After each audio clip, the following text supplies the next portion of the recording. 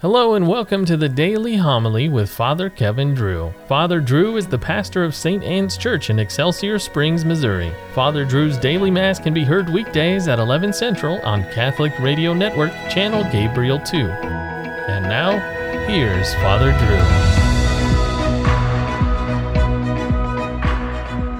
Drew. A reading from the book of Genesis. After Adam had eaten of the tree, the Lord God called him and asked him, "Where are you?" He answered, "I heard you in the garden, but I was afraid because I was naked, so I hid myself." Then he asked, "Who told you that you were naked? You have eaten then from the tree of which I had forbidden you to eat." The man replied, "The woman whom you put here with me, she gave me fruit from the tree, and so I ate it." The Lord God then asked the woman, "Why did you do such a thing?" The woman answered, "The serpent tricked me into it, so I ate it." Then the Lord God said to the serpent, "Because you have done this, you shall be banned from all the animals and from all the wild creatures. On your belly shall you crawl, and dirt shall you eat all the days of your life. I will put enmity between you and the woman, between your offspring and hers. He will strike at your head, while you strike at his heel." The man called his wife Eve, because she became the mother of all the living. The word of the Lord. Glorious things are told of you, O city of God. It is foundation upon the holy mountains. The Lord loves the gates of Zion more than any dwelling of Jacob. And of Zion they shall say, "One and all were born in her, and he who has established her is the Most High Lord." And they shall note when the peoples are enrolled, "This man was born there," and all shall sing in their festive dance, "My home is within you." The Lord be with you.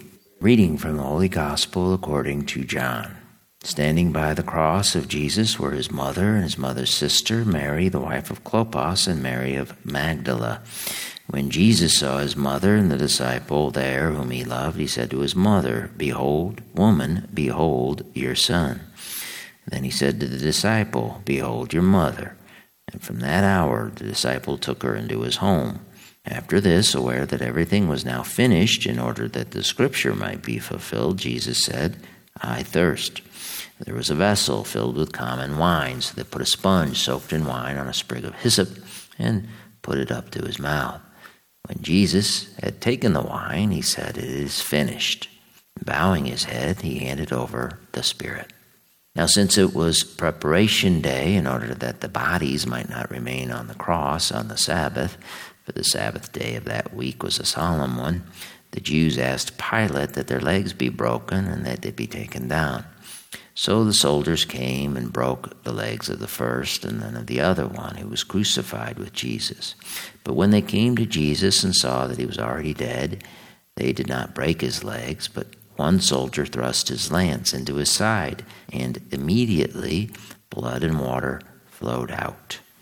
The Gospel of the Lord. They were all filled with the Holy Spirit and began to speak in different tongues as the Spirit enabled them to proclaim. That was Luke describing Pentecost in the Acts of the Apostles.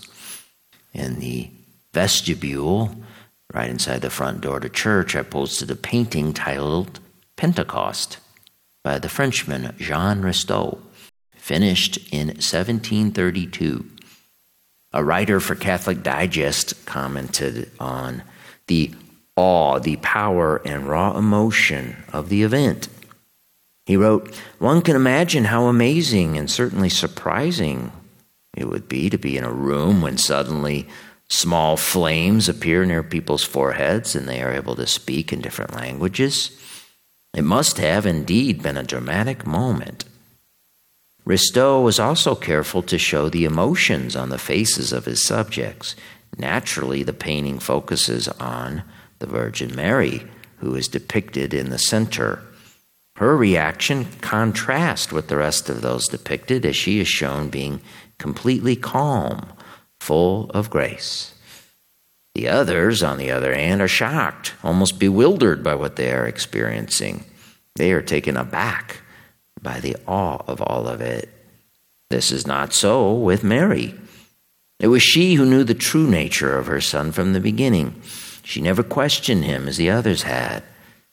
Thus, she is depicted as not being the least bit surprised by the events surrounding her. The disciples, while faithful servants of Christ, had experienced moments of doubt in the past.